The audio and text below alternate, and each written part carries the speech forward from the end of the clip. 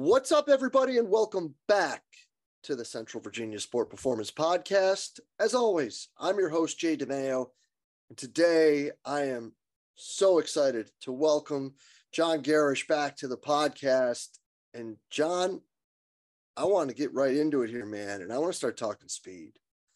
Awesome. And I want to start talking about some things that I think are really overlooked. You know, we started out here real quick just talking about the world that we live in and the toys and the FOMO of not having them. But really what might be important is your identity and what you do. Absolutely. So let's get into this first. Who is John and how does he identify what they do at the high school?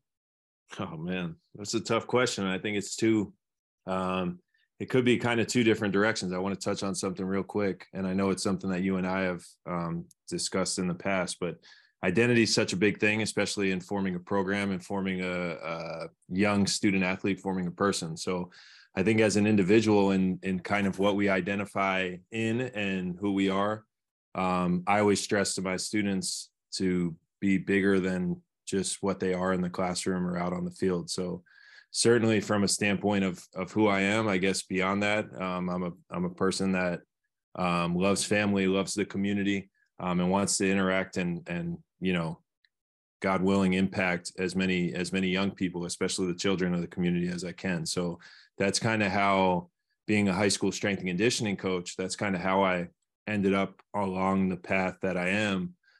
Some growth that has come from that. So I guess, long story short, I always thought I'd be a college strength and conditioning coach early on, and got an opportunity to come back home to South Florida, which was probably my next most, I would say family. And then, South Florida was something that has always been near and dear to me. It's someplace that I really love. So the opportunity to come back home was one that I jumped on, which is crazy to think about, but I'm going into my 10th year here at North Broward Prep. So being a high school strength and conditioning coach was my path. And then along that path, anyone that works at a high school, anyone that works at a school in general knows that you're probably going to put a few different hats on. So in that time, I've taken on some associate athletic director roles and responsibilities. I've taken on some more classroom, not necessarily classroom, but more school day responsibilities. In about 6 years ago, I took over the track and field program, which was probably the biggest turning point of my coaching career.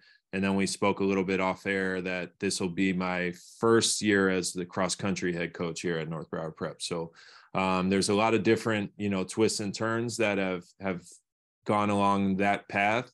I think the thing that has stuck with me throughout is a few things that I really love and enjoy. Some of them I already mentioned. I think oftentimes, because a lot of what I share is what we do out on the track or what we do out on the field, my love is still in the weight room, and my love is what happens under a barbell. So that's always been a big passion for me, and spreading that to as many of our students, as many of our young people as possible, and getting them involved in our program. I felt always with our weight room, the more students we had in the weight room, not necessarily in a moment, but the more students we had in our program, the more opportunity we had to impact some of those said students. And I felt good about that. I wanted more numbers in our program there. It trickled into our track and field program, where a volume of students was a metric that really mattered to me, wanting to be able to work with and interact with as many of our students as possible. And then my most recent thing, I suppose, is my nonprofit, which is South Florida Speed School, which to me, the ultimate goal is to impact as many young people in South Florida as possible. So a large part of our identity as programs is relying on a large volume of students. And that also is going to mean that we're going to have a large group size that's going to certainly impact what we think programming wise, both in a day and in the big picture. So that is a large part of what we do, is working with a large number of students, and certainly getting creative in the ways that we can create the best training environment for those students, and an environment and opportunity for growth. And one that I'm sure is challenging in the high school environment when you do have a large group, because, jokingly, we were talking about it, it's balling on a budget, if you may, when it comes to the toys and all these things that everyone seems to think that, the FOMO of what we do, the toys are what ends out being really important. But in reality, it's the creativity and your ability to understand the basics and build it within the group. Yeah. And something that's great with toys is, we can talk about research in any different aspect, but I think, whether it be in just, I feel like as a new tool comes out, many people get excited about it. Again, there's probably a lot of real benefit from it.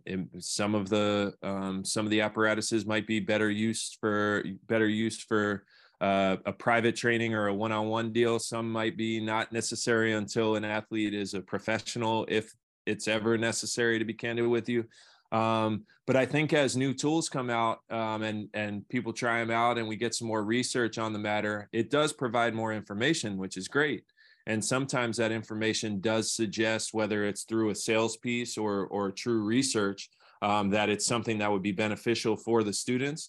And then when we find that information out, the answer isn't necessarily always to spend a lot of money on that equipment. It's, what is it about that equipment that's adding value to the athlete's training regimen? And so if it's, in some situations, if I was working one-on-one with a bunch of pros, maybe it would be necessary to spend a lot of money on equipment that's going to give us a lot of data and a lot of information, or that'll add to our training tutelage, so to speak. But for us, in many ways, it's not a realistic solution. So it's, if there's some input that's going to come from that research from the piece of equipment, whatever it may be, we can talk on down the line. But what is it that might add value to our program? Maybe it's some form of constraint. Maybe it's some form of data tracking that, okay, even if that's not necessarily going to be a realistic solution for us, what can we pull from it, and how can we create a solution of our own to kind of connect those dots? And I think that's where a lot of the coaching creativity comes in. It's not necessarily just a knock on that technology. It's more so just, again, it's not realistic for some coaches. So if that is going to add benefit, how can we find our own way to do it? Would you mind walking through an example of that? I'm trying to think of a more expensive, like, technological development in recent years. But one that's very simple to me. I think a lot of coaches see that, again, this is more so just a constraint, but a wicket drill. And I think maybe we spoke about this last time. But a wicket run is something that I see as valuable for many young students, especially when we're talking about track and field athletes, especially when we're talking about sprinters that spend any duration at upright sprint mechanics. So, however, a wicket run is not going to be a necessary tool for all. For instance, we had a camp on Sunday and there was 170 kids there, from 4 years old to 24 years old. So for some of the more advanced athletes, maybe so that wicket runs would be necessary. In fact, probably still, even if I had a group of 15 to 20 of them, it might not still be the solution, because everybody's spacing is going to be different. So then utilizing some other form of constraint to kind of give the same, or provide the athlete the same environment to create their own solutions through other constraints of, maybe it be, for any coaches that have followed me, maybe like a different hand position on their hips, or going through a hand position, or a med ball run, meaning like hugging a med ball. There's a wide range of different ways. If coaches have seen us use PVCs or any other different constraints when we're sprinting, the reason that we use that is because a wicket run is not a reliable solution for our large group. Does that make sense? And did that answer it? I don't know. I did feel like I kind of danced around it. No, I think that that's great, because I think that what I really think is that's just going to lead me to the next question, if I'm being completely honest. And that is how you look at those as sort of a progression and or a regression or are you simply using those as near parallel alternatives when it comes to what is best available for the group? Sure. No, I like the way you put that. I don't know that I'd necessarily say it's a near parallel alternative, but I think there's a lot of valuable feedback that we can get from that.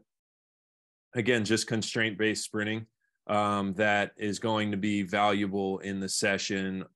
Perhaps it could even add more value than a wicket run, but I wouldn't necessarily say that it is a parallel solution in terms of like a replacement. I still like to use it, like I said, when I get familiar with a young student athlete and we get in the time and place that it's necessary and it makes sense. And again, that might be based off what our this is. It sounds great and it looks great to put on paper that, at this time of year, we're going to commit to wicket runs at different spacings, and that's going to be appropriate to all of our kids. That sounds really good. But again, from a standpoint of who our programs are and the kids that I interact with, especially at those speed sessions that are on weekends, that maybe I'm seeing kids once a week. Hopefully I am seeing them 53 weeks out of the year, but it's probably unlikely. I might see one kid this week and not again till a month later because they have a little league football game or something like that. So point being, as great as it sounds to be able to say, this is what it looks like on paper, this is the time of year, this is the month, this is the day. Instead, it kind of shakes out based on what our school schedule is, what their sports schedules are, where they're at different times of the year. And the reason why I'm branching off on that is because maybe there's an advanced level athlete, for instance, say there's a college level football player that's training with me through the summer, and I only have a month with them. He's somebody maybe that went to our school. I've been working with him for a long time. We could probably, with the expectation that his training regimen is obviously where in a good place, coming from a high level program, a high level college program with us for a month, we're probably going to not spend too much time waiting to get back into wicket runs, because again, I think that's something that adds value to our training methods and something that we use. So for those athletes that I've worked with for a while, that's probably, I don't know if I want to say the gold standard in terms of that example, but that is something that we want to use because I see its benefit mostly from a postural standpoint in sprint mechanics more than everything, but it really does force the athlete to create their own solutions, which is what also happens with those other constraints. Now, with those other constraints, you're going to have different, it's the word I'm looking for, I guess, different priorities from a movement standpoint, meaning if we're going like an overhead sprint, generally what that's going to challenge maybe is hip action and hip position and limb position at upright postures, if they can appropriately get into those postures, versus so where that would probably challenge the action that's coming from the lower half, because the upper half is it's not a fixed posture, but from the waist up, we're trying to enhance a more upright posture that's going to then challenge what happens from the hip, versus maybe say like, if you were hugging like one of the big med balls, I won't name drop a company necessarily, but a synthetic med ball, and telling the athlete maybe to strike the med ball with their thigh or knee on every stride, that then is kind of enabling what ought to be happening at the lower half, or the preference or the I'm trying to think of a good word that I'm trying to look for here, but the priority is going to be on the lower half through that drill. So whereas some of the constraints can really focus on one particular portion or one particular, I'm sorry, I'm stumbling over words here, but whereas constraints, you could focus on something in particular, a wicket run to me still kind of puts everything together and challenges the athlete in their entire system. No, I think that makes great sense. And I think that what you're getting at is that you just have to do what the game demands when the game demands it.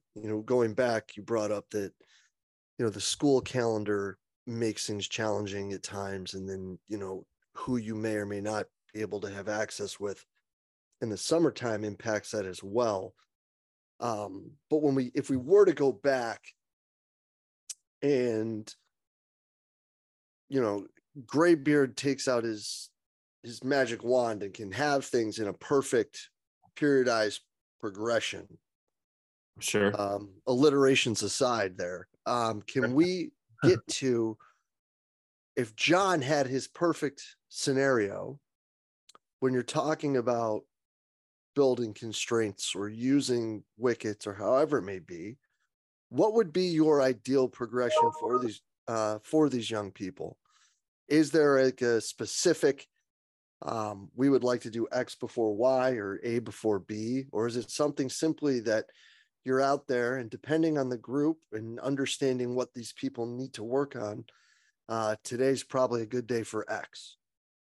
Yeah, well, I think yes and no. I think sprinting is such a dynamic movement, obviously, and such a violent movement that has so many moving parts, literally. But I do feel as though with constraints, the worry and the beauty of sprinting is that it's not just a collection of what happens at your head, a collection of what happens at your shoulders. So what happens at your head plus your shoulders, plus your elbows, plus your hips, plus your knees, plus your ankles. It's obviously how the entire system happens and moves together. I know that goes without saying, but my point in saying that is there's still different, there's a scope of movements and a scope of focuses that we can have that, again, some of the main things that I see a young athlete, and I am going to get to the question, the reason I'm just kind of prefacing it with this, some things that I see oftentimes, more often than not, with young athletes is a collection of issues. One of the main ones is going to be like, they're going to do something wrong with their posture, whether they're entirely kyphotic or entirely over rotated forward, or trying to stay tall and kind of going in a lordotic posture and sending their shoulders way back. Something's probably happening at the shoulders because they're using their shoulders as their driver, which is, kind of a common thing for a field sport athlete. Obviously, they're going to want their control of their shoulders in the direction that they're moving. That's understood. So when they're thinking, try to move fast, they're going to send their shoulders way forward and keep in that kind of over rotated position. Or they're going to think like some coach told them, run tall, so they're going to push their shoulders back like they would do if their mom was at home telling them to stand tall and they weren't standing tall enough. The next thing below that, I would say, is probably we've discussed backside and front side action. I feel like all coaches have. So I don't think I need to go way into that, but oftentimes our young student athletes are showing a lot more backside action, and that might be a result of the over-rotated upper body posture, total body posture, or it might be a, kind of something that leads to it. So regardless, those are two of the main things that we see, is what happens at the upper half, something up with the posture, and what happens at the lower half, something with the limb mechanics. So there's two different sort of methods of constraints separate from, say, a wicket run that we would look at. So something that is going to challenge or remind them of appropriate posture is going to be some of our overhead runs. It could be a PVC. So a perfect example, I'll use this example of us through track season. We'll go, let's see, say we have a 9-week program. Just say we have 9 weeks. We're going to do fly 30s with a PVC overhead and a PVC and no constraint overhead and just normal running arms. Okay, so week 1 would be a fly 30, week 2 would be a fly 40, week 3 would be a fly 50. All right, so we would do 2 reps with the PVC overhead with our hands in like the most comfortable position they want to, which they'll probably go pretty wide. And then they'll open and run with no PVC. Do you follow? So basically say like 4 fly 30s on week 1, 2 would be with the PVC overhead, and 2 would be without. So another added benefit is, and I realize I'm talking about technology, even in us kind of opening this conversation in not necessarily anti-technology, But laser timing and fly timing is pretty efficient for us, and a reasonable and reliable solution for us that really helped our large groups, and we can run through them pretty quickly. So we'll do an overhead PVC run. Like I said, hands in the most comfortable position they want to. First week would be 30s, second week would be 40s, and we drop probably one of the PVC runs on the 40s so that we're lessening the volume there. And then on the fly 50s, we'll drop a PVC run and an open run. It'll just hit a PVC overhead run and an open sprint for fly 50. Then the next week we would come back, and with that PVC, we would go a closer grip with their hands. And that closer grip with the hands, although it is restricting rotation from the upper half because their hands are closer, and it's kind of constraining what they're able to do from a rotation piece with the PVC up overhead, that's not for the purpose of restricting rotation.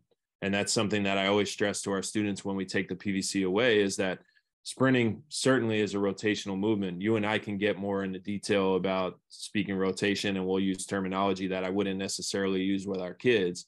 But the main point that I stress to them is that it is not for the purpose of when we take the PVC away that I want them to imagine they're running like a robot. That's not what we want. So if anything, it's actually going to restrict their rotation a little bit when their hands are in close and their lats are kind of like lengthened, locked in. Their position seems locked in from their hips onto their hands. That then when we take away the PVC, actually there seems to be hopefully a more fluid sort of rotation that is beneficial to them on those open sprints. And then say the last one, again, this is just using overhead positions as an example, would actually be like a hands together, like hands clasped overhead. And that would restrict it even more. Again, they would look like they're kind of running robotic, and it would be challenging them from a sprint standpoint there. And then the idea is kind of take it away from just to allow them to move more fluidly and efficiently. And that's the idea. That's the goal. We have seen benefits from that. And I feel like it's been something that has been productive. I'll say the main thing with many of the constraints is the main thing that I'll say with oftentimes when I talk to coaches about drills. These are, if for nothing else, I wish it was like a magic pill, but I think more so than anything, it's context. And it enables an opportunity to make a challenging thing to talk about, even to you, coach. Even some things, I don't know that we spoke about this the last time, but some things that I often struggle with, and I know my coaching, I don't know if downfalls necessarily is the word, but I'm not always the best with my words. So I want to find ways that I can have the athletes feel what I'm trying to say. So with those constraints, I can say this is why we're doing this. When I discussed this with you guys a few weeks ago, whatever the matter is, this is what you feel. This is why we're doing it. So the idea is for the athletes to then have some context. So then, okay, then they can practice some of those things when we run the open flies. But if it's track season, when you get in the blocks, you better not be thinking about what your degree of rotation should be, or else you're going to run very slow. If it's football season, if you're thinking about where your shoulders need to be instead of what the play is that you need to run or the route that you need to run, you're probably not going to see the field anyway. So that's the idea, is to provide some context with them. And again, that's just a small example of some of our overhead, our major overhead progression through the spring. But I think that's probably a good place to start, because it hopefully paints a picture of what we're thinking of there. Yeah. And I think that in any situation, whether it's a constraints-led drill or a special exercise, in a sense, you're trying to do the same thing. You're trying to put them in a position where they feel what you're hoping for them to feel, and the action that they're driving carries over to the sporting exercise. Absolutely. So yeah, I would argue that, how you get the point across almost doesn't matter, because what you're doing is you're putting them in a situation where, pun intended, they're literally running into what you want them to do. Mm-hmm. Certainly, yeah, that's certainly the goal. That's the goal. And again, it's just kind of understanding what, some of the things that I might struggle with coaching wise, and also from a large group's perspective. I mean, I can briefly touch on, one thing that I want to say and add a constraint, and we can flow through it and fly through it pretty quickly with a large number of students, instead of, again, we could get very coachy sprinting wise. And I think generally, certainly from my experiences, I think I've done more harm than good when I've gotten, exceptionally over coachy in sprint technique. So we want to use constraints, again, just like you said, just so they can feel it and be able to apply it.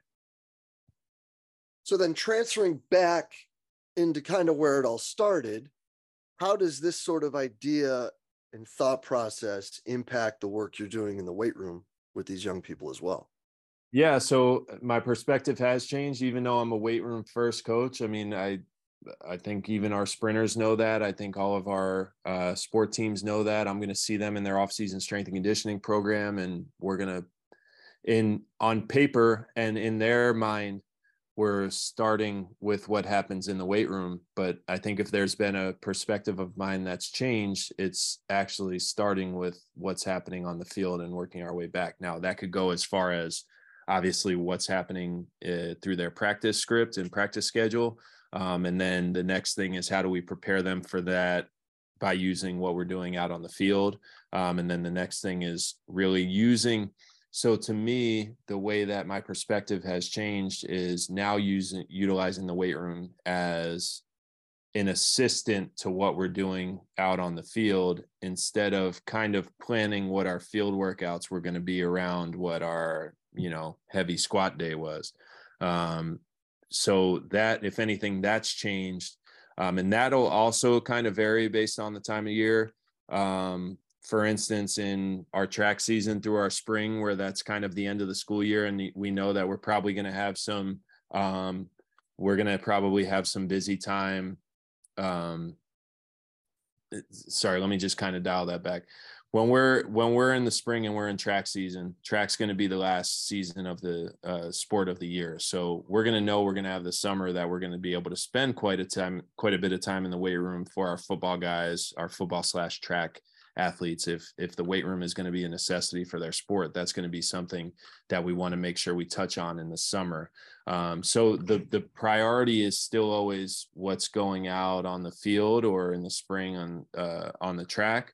But in the spring, the weight room is definitely secondary. For the summer, where we're kind of preparing for some sports where the weight room is an absolute necessity. And I'm not saying that it's not in track, because again, I'm a weight room guy, so to speak.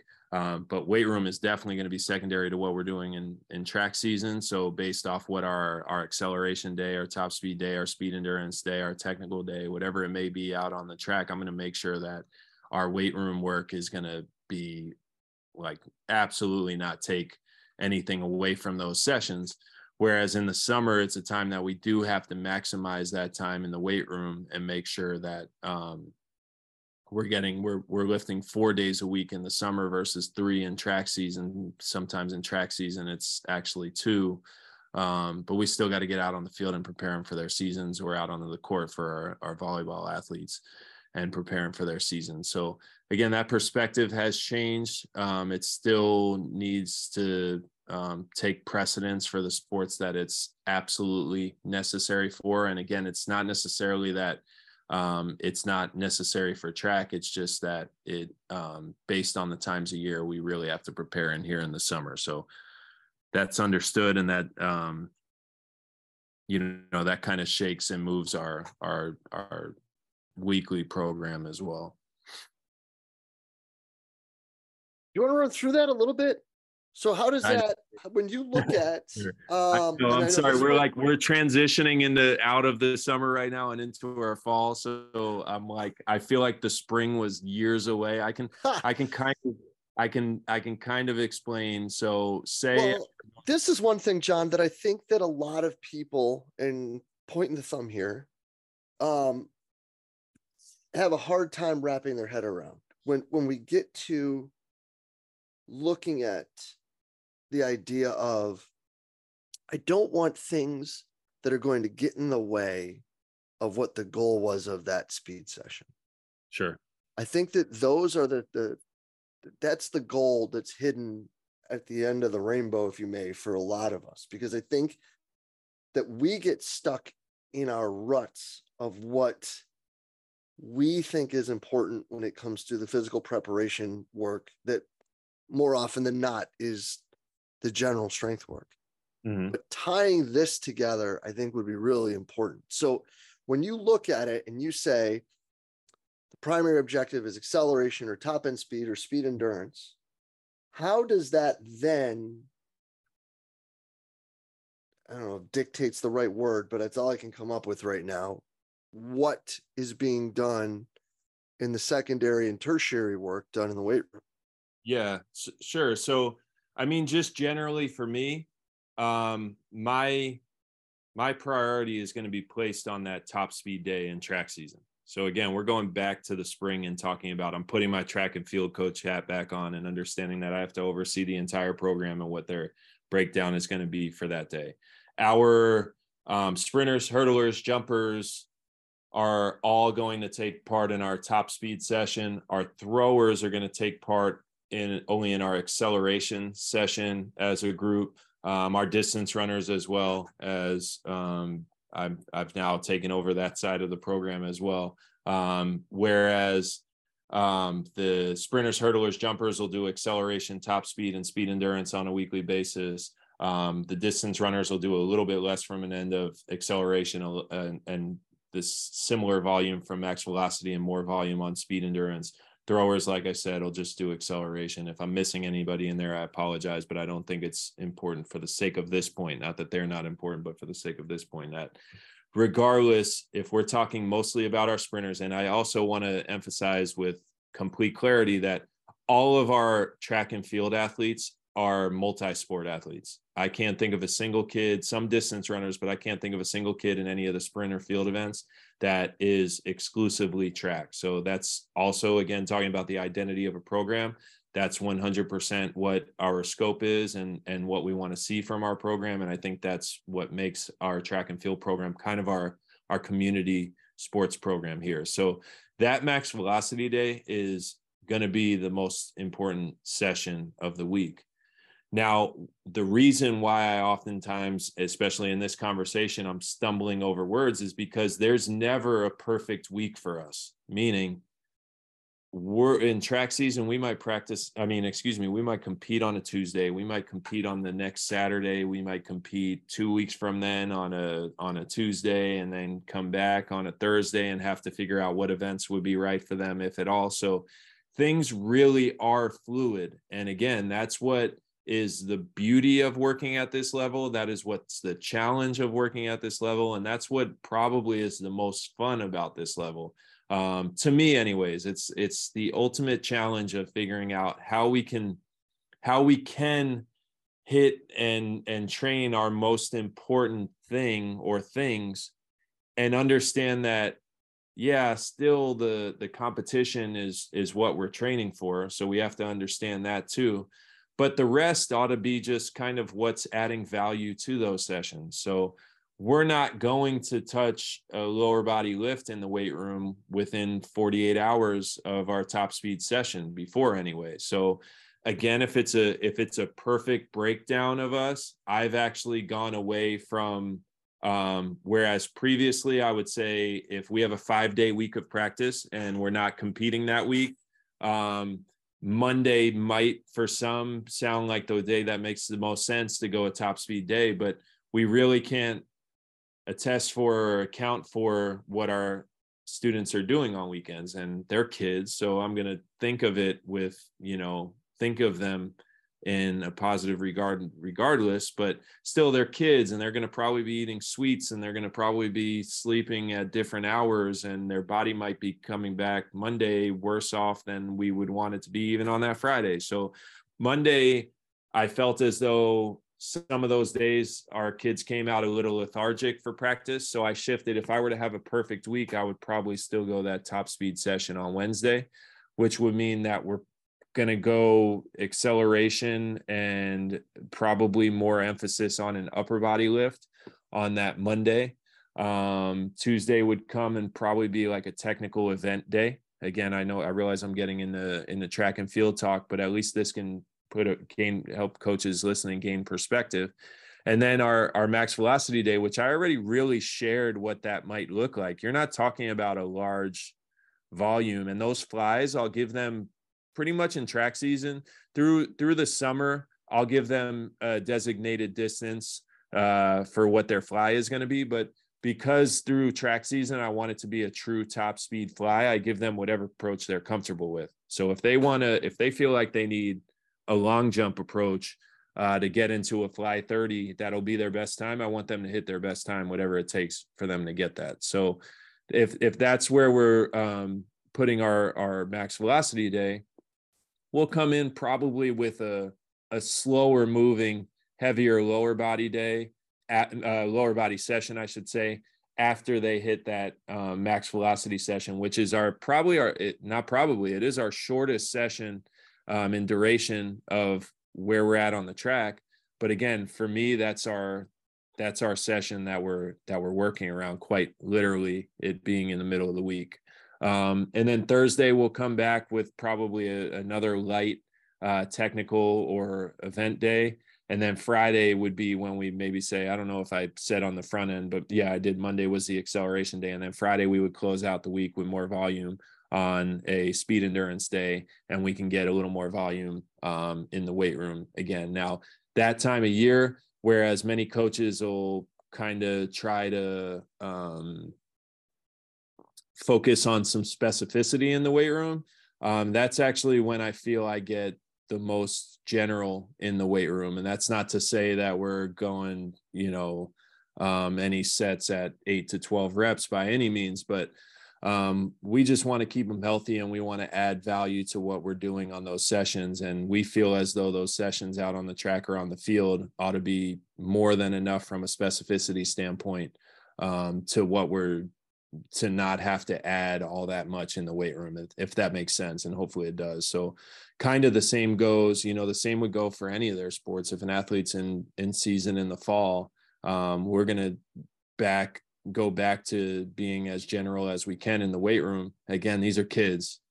So anything you give them in the weight room, for the most part, they're going to benefit from, especially if we're seeing them all through the year. And the more we treat them and train them throughout their seasons, the more weeks we see them in a row, and the more likely we are to see them throughout the year. And I think really good things could happen with that. So hopefully, did that at least paint a good picture of what a spring week will look like? Yeah, man. I think that's fantastic, because it gives enough of a blueprint to understand that keeping the main thing is the primary objective, and finding the things that fit around that, not just when we're talking about what you're doing, but how you're doing it. Yeah. Is vital. And I think that all too often, especially younger coaches, and this is a mistake that I definitely made growing up, and should still probably make it more than I'd like to admit, is when you sit there and you say, well, we only need 3 or 4 fly 50s, right? You say, well, but I still got 90 minutes. I know. Yeah.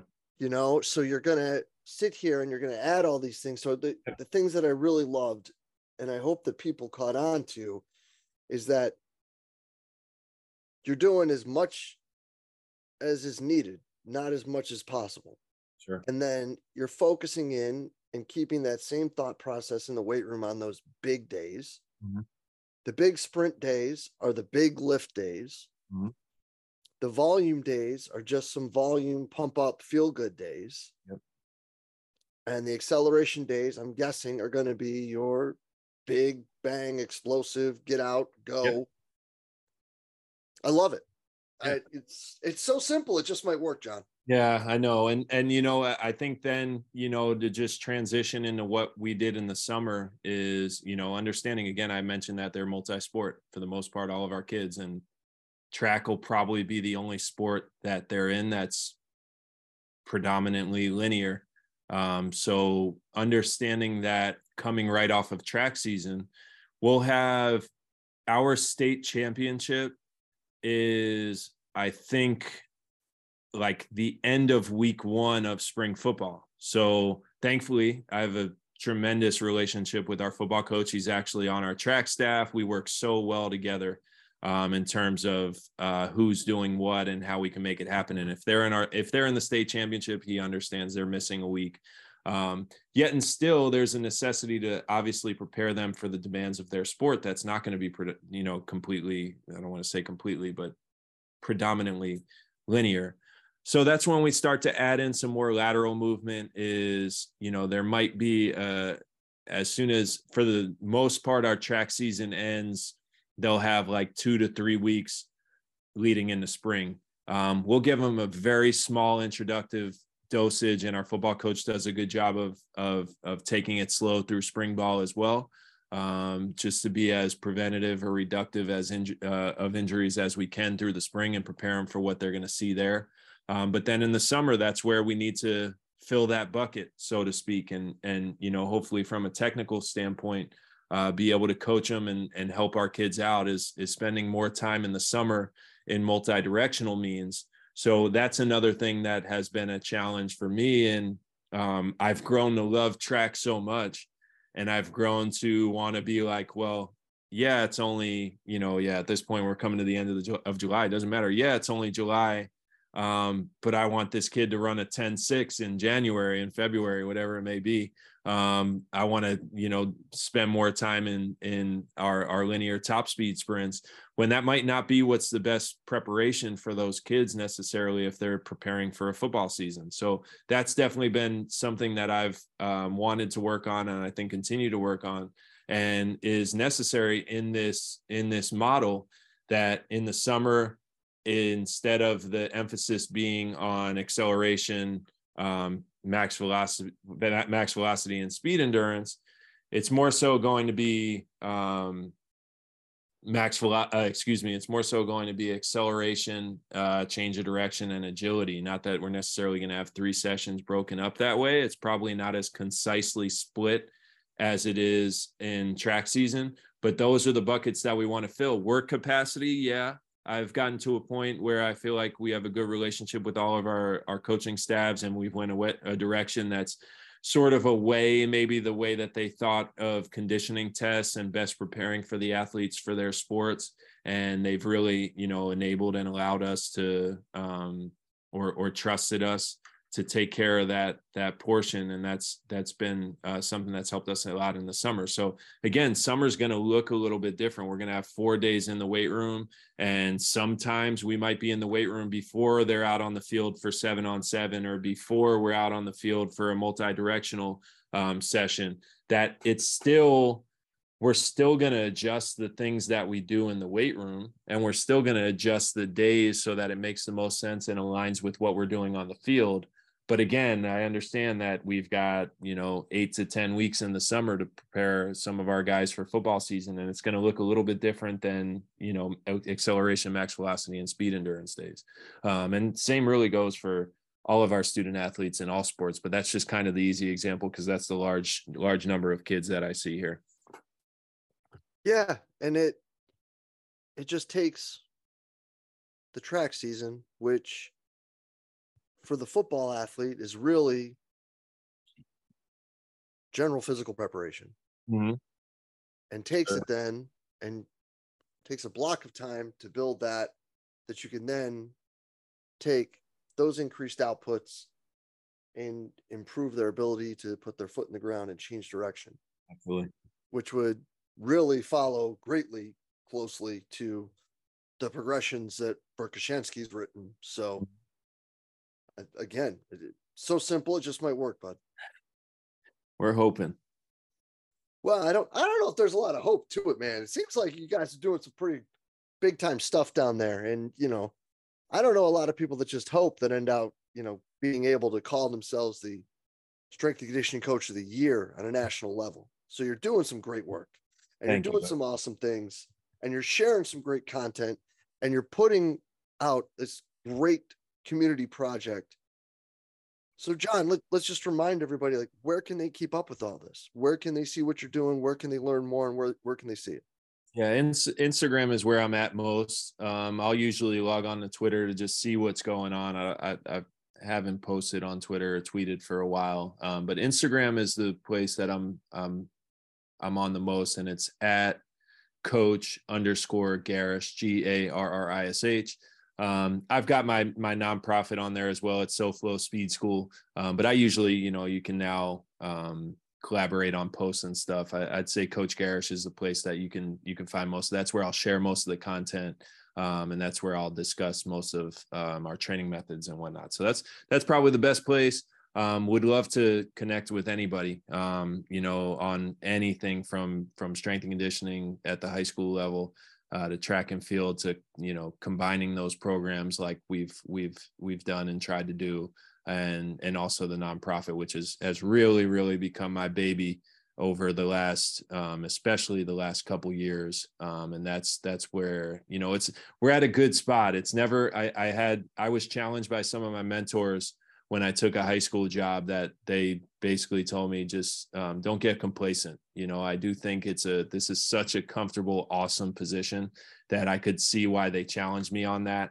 And we have gotten to a place on our campus here that I think we've got a really good program going. I've got a great group of young coaches that want to help out, graduates that come and help us run the program. And that new challenge has really been what's taking off with South Florida Speed School. So, again, you'll see me post a lot about it because it's become one of the things that I'm most passionate about.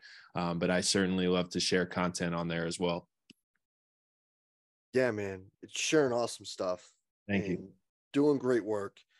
And this is a great 45 minutes, John. I can't thank you enough for your time today, bro. This is great.